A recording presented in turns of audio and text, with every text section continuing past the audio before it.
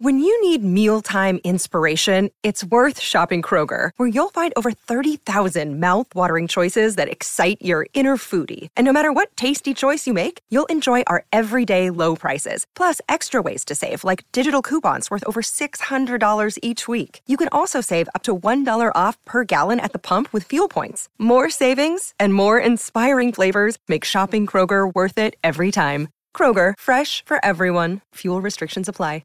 How would you like to ramp up your club's game day atmosphere? Big Screen Video is giving 10 lucky sports clubs the chance to win a $10,000 grant towards their own digital scoreboard. Register now at iCanWin.com.au/BSV. Jeremy Cameron's presence last night, absolutely profound. It must be one of the best individual games of the season. Love watching him play. And I know he does it differently, and the fact that he's 6'6" and runs like a gazelle. Some people want him to play key position. That's not how he plays. How he plays is what you saw last night. Get up the ground, play like a half-forward flanker. It's a little bit different. It's like watching Adam Goodes play. They can play in the ruck, but they do it differently. They can play on a wing, but they do it differently. He will be an absolute steal. I know he cost 3 first-round picks that went up to GWS, and they got 2 second-rounders back. So, in effect, they cancel out some of that damage. This guy's a steal. If you look at any trade done in the last that's cost minimum first round in the last 5-6 years, this will be the biggest bargain of all of them. Yeah, closely followed by probably Dion Prestia, and then you can take your pick after that. What he does changes games. Everyone talks about that he kicks 4 goals in a win and 1 goal a loss. When he kicks 4, you just win. That's what that means. There's no negative there. I think he's a unique player, and the Cats are going to enjoy the spoils of this for a long time. Kane? I love watching him play. He's just one of the great athletes. So 11 score involvements last night. He kicked 6. They gave up a lot to get him, and that's what you admire about Geelong, that they have found a way to still be relevant. They're locked. They're locked for top 4. I said this last week. They've still got North, I think, twice, or in fact it's West Coast twice, then North. I mean, they just finished top 4, and largely on the back of what Hawkins and Cameron do. If one doesn't get you, the other does. And the way that they're starting to piece together the forward line. I mean, Stengel now, Kingy, we've spoken about him throughout the year, and I know you said he's in your All-Australian team during the week, and it wasn't a massive night for him last night, but Rowan adds something different, and he looks a hungrier Gary Rowan, albeit he's never been a high possession player.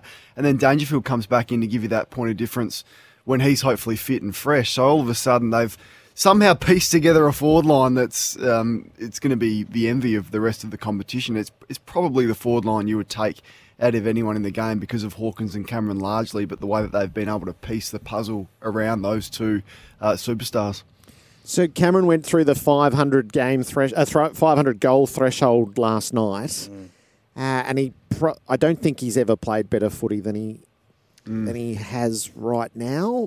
He had one All-Australian year. He had a big year where he kicked 60 plus. Yeah, it was a different style of game that he was playing that year. Yeah, probably because he was the focal target. But the Giants orchestrated their whole game around him. Remember, they played that tsunami style so he could get out the back at speed. It wasn't a traditional full forward. It was a running back style full forward. 76 goals, 50 it was in 2019. For It's a lot of shots on goal. It's a huge year, isn't it? It's a huge year. He kicked 62 in 2013 and they won 1 game. Well, that's tough to beat. Yeah, but this team's not having to set up for Jeremy. That's the difference. He just comes in and he just plays his role, and he's already slotted. What's he slotted? 38 goals or something? 39 goals. 38. I mean, that's wild cards you don't get. So this is what I talk about. What's the cost of a win? What's it actually worth? So people talk about trading draft picks and salary cap and all this. At the end of the day, you spend your 10 or 11 million, whatever the salary cap is, and you stack your list.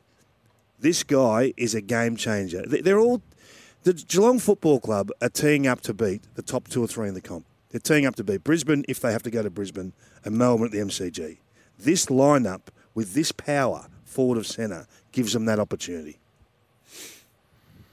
So what about the Western Bulldogs then? I know we'll get on to them, but their lineup is stacked as well. I mean, what a disappointment they've been this year. I mean, in terms of teams that have been disappointing, we've spoken a lot about Essendon and others this year, but they played in a grand final last year. They're almost winning a grand final at half time, and their performance this year has just been perplexing, really. I mean, they lost to Adelaide a few weeks ago, and their wins haven't come against the real high-quality teams.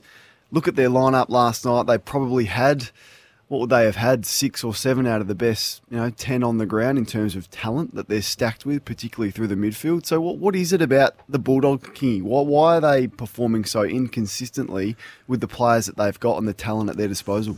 Well, I watched the game closely last night. I went back and watched that first quarter again. They just allow you so many easy possessions, and they have so many defensive breakdowns. Now, those breakdowns can be at centre bounce. We saw it in the grand final last year where the Demons ended up goal side and gone. And I reckon Geelong made a focus of hitting it forward last night, getting the momentum going the Geelong way, and they stepped out the front regularly early, first 3 or 4 centre bounces. And then if you have a look at how Cameron got his goals, Alex Keith decides to leave him twice. And you go, well, why are you leaving him? He's charging down the wing line. Geelong have got control of the ball, and all of a sudden he's unopposed inside forward 50. And you say, how can you break down so badly? The Mitch Duncan chip across all alone 30 metres from goal, standing in the hottest property in Marvel Stadium, 30 metres from goal in the corridor. Four Dogs defenders 20 metres to the right. And you say, not one of you turn your head. Not one have a look and say, hey, he's yours, Sam, go and get him. Jared, cover. No one has the defensive organisation in them to look after the team. That's a problem. I don't care where you are on the ladder. If you're top of the table and that's a problem, you ain't winning it. So you've got to get that sorted before you start. Are they in danger of missing the 8? When you have a look at it, so they've got the bye, then they've got GWS and Hawthorn after that. They're 6 and 6, but then a crucial month. Brisbane away, Sydney away, St Kilda back here, Melbourne back here. Then they've got Geelong again at GMHBA Stadium and Fremantle at Marvel. So that is as tricky 6-week stretch as you're likely to find. And if they slip up against one or both of GWS and Hawthorn, then they're really going to struggle to make it. Their trouble is the way they're playing, and I was so disappointed with them last night, is they're not guaranteed. They've got this weird draw where they've got Hawthorn twice and the Giants twice, and now Geelong they had twice. They're not certain to bank those 4 games against Hawthorn and the Giants before you even start the rest now. What theory are you running on them, Kane? Well, I think Luke Beveridge has had a poor year. I think he's had a really poor year.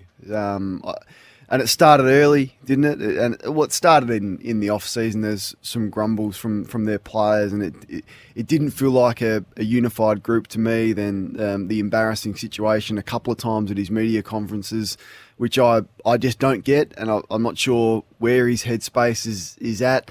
To go in with just English last night, to drop Sweet. English preparation hasn't been great. I know he was terrific last week, but short break and preparation wasn't great. So you've got Karmas in the ruck. I can't understand. Like, I've got a lot of clips out of the first 15 minutes last night allowing kicking goals. You got the Williams missed ball, Bailey Dale trying to ping one through the middle of the ground when they're 3 goals down, turnover. A couple of handball receives, one to Duncan and one to Close. Just easy shots on goal. So their players aren't switched on. So I just think it's a big story that the teams that they've beaten this year, yep, Sydney was a great win in round 3, but they've beaten North, they've beaten Essendon, they've beaten Collingwood, and they've beaten the Gold Coast Suns. So I thought it was a big night for them. I thought it was a big night for both teams, and I'd love to have their list.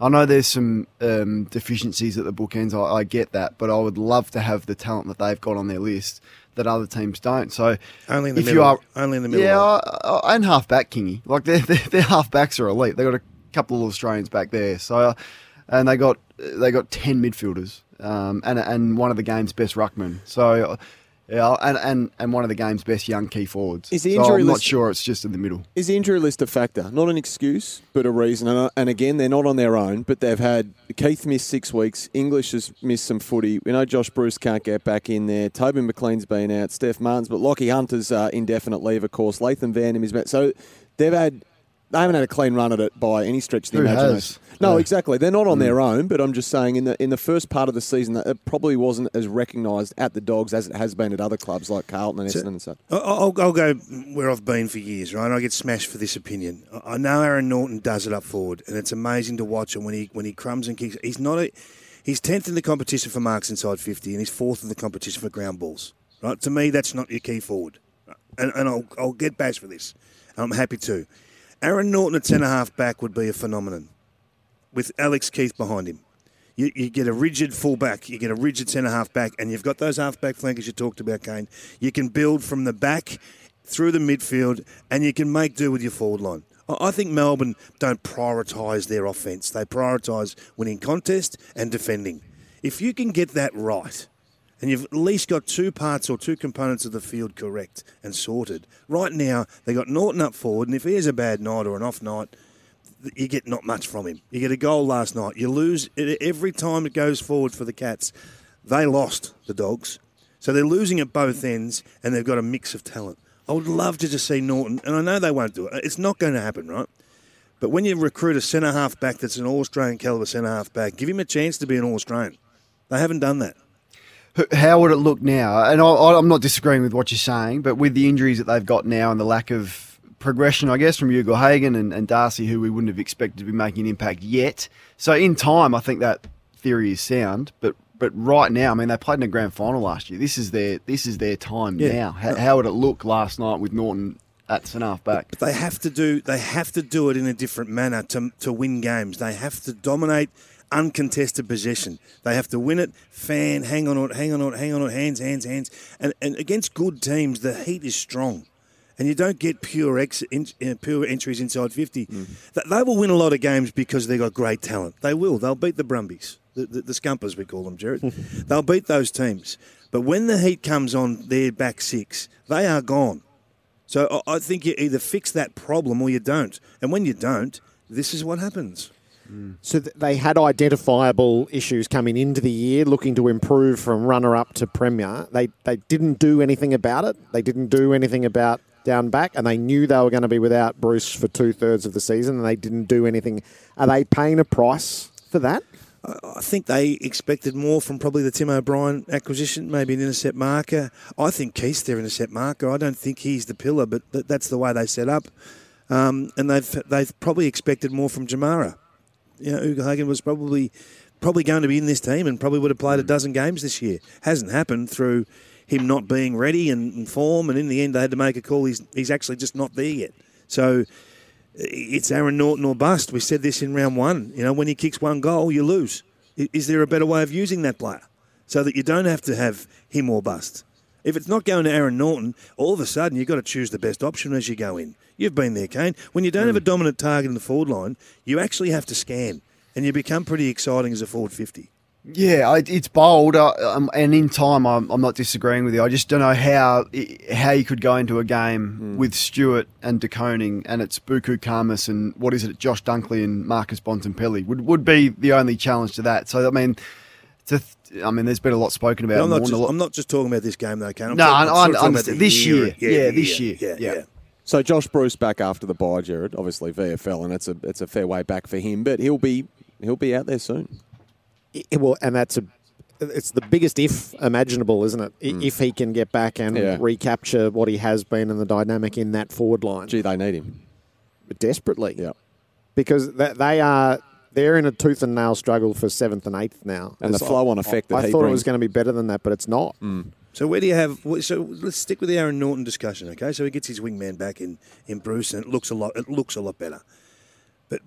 But where is Aaron Norton right now? And if I said to you, give me the 10 best forwards in the competition right now, give me the 10 best. Is he in your 10? Yeah, well, I think is he in your 10? I think the description of him as a Leviathan and a Goliath, that's overestimating. That's overestimating what they get out of him. Kane, is he ahead of Max King? No, is he ahead of Charlie Curnow? No, and he's not ahead of the 2 last night. So there's 4. But all of those guys have wingmen, don't they? If we continue Jared's Maverick obsession for another day, they've all got wing. What Aaron Norton's being asked to do now, the others aren't being asked to do. No, but that's the point. That's the point. So when Josh Bruce comes back, that asset. So when Josh Bruce comes back, though, but he got to give him a month to get a run at it. Of course, but he requires minding. He requires a key defender. And we're not expecting the world from Josh Bruce, but surely the flow-on effect from that, and we've seen it, is it Aaron Norton benefits? Surely. I think it's easier to replace a back, isn't it, Kingy? Like if you've got a forward who is capable of kicking you 50 to 60, which he clearly is, you know, we've seen Himmelberg go back because he probably hasn't had success forward. And I think Himmelberg, and you've spoken about it during your calls, will be a success across half-back. I just think it's easier to find a Paddy McCartan or someone to go back. It's not easy to find a forward who is capable of taking a contested mark inside 50, which is still the hardest skill in football. Yeah, and I just question how many he's taken. I just put that on the table. Yeah. If you're not top 10 in the comp, is it just your eye telling you lies? It's awesome when it works, but are you maximising all your assets? Would be my only question. How much trouble is Bailey Smith in for a headbutt? Fair bit of trouble, Jared. So it is in the table of classifiable offences. So headbutting or contact using the head as it's described by the AFL. So you roll it through the matrix. Clearly it's intentional. And then you have to ask the question whether it's medium or low force. And we know it was high. So it's at least a one-match ban, possibly two. If you go down the historical path, Will Schofield a couple of years ago, 2020, got a 1 week ban for a headbutt on Zach Butters that was intentional. It was low impact and high contact, and that got 1 week. So Michael Walters had 1 week, but that was overturned at the tribunal in 2019, and the vision wasn't great. So with this one, it's all there for everyone to see. The mark on the head of Zach Tui is there for everyone to see as well. Yeah, so the Schofield one is incredibly relevant because it's absolutely minimum chips. Very small. He makes the slider. He certainly thrusts his head forward and is absolutely worthy of a week. Smith's left a mark on Tui. There was no mark on Butters. I think he's incredibly lucky if he gets a week, and I'm not sure how you could run it through on headbutting and land it low. Yeah, so if it's not meat, you run it through so it's severe, and then it's all the way it's high, and then it's medium, and then it's low, and then obviously negligible. Yeah. So you're right. You run it up to severe, and then you come back. How do you get a severe headbutt and you run all the way back? It's going to be debated whether it's low or medium, but I think you're right. I think he'll be extremely lucky if he gets off low impact. It's such a poor action in the game. It is. It was, and I could argue that it cost him the win because he wasn't the same player after that. And you've been there before when the spotlight is on you and you completely go into your shell because he was awesome in the third quarter. 8 touches. Kingy, I'm not sure how many score involvements he would have had just in that third quarter alone, but I think it would be significant. That's what my eye would tell you. And then he was hardly sighted in the last quarter, and he got them going, like the run and carry through the middle of the ground. And it wasn't his biggest night in terms of what he's done this year, but he was a shell of the player that he was in the third quarter in the last. Out of character too. I don't think it's the sort of thing we would associate with any weird player, but especially with him. And Zach Tui wasn't completely blameless. There was a little bit going on there, but clearly Bailey's taken it a step forward. And when we did speak about Will Schofield earlier, it's a far more vigorous action than what Will Schofield did a couple of years ago. Are there any mitigating circumstances with them both pulling in? Is there any? I don't know. Is there any grey area there? Because I do think they were both ripping at each other, and to me, that's not him. I don't see him as that sort of player. If it was a natural born killer, if it was Toby Green, we'd be saying something different. I don't see this in his game at all.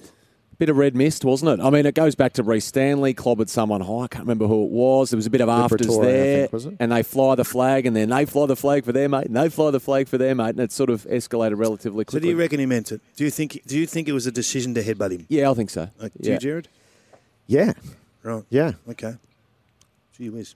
It can't be one then. If it's a decision to headbutt someone, it can be one. It can run through the matrix. It is a classifiable offence. So this actually is really important. It's not serious misconduct, which is open to everything. Is they have deliberately put headbutting into the table to deal with. Yeah. Well, if you're putting headbutting deliberately in there and you're starting at 1, it's a low bar, isn't it? I mean, if you make a decision to headbutt and you make a mark on someone's head, did you see it differently? Can't be 1. Did you see it differently? I thought there was some tugging going on from both players, and I don't think in my wildest dreams that he meant to do that. Okay. Want to witness the world's biggest football game? Head to iCanWin.com.au, predict Australia's score with a crystal ball, and it could be you and a friend at the FIFA World Cup Qatar 2022 semi-finals, all thanks to McDonald's. Maccas, together and loving it. TNCs apply.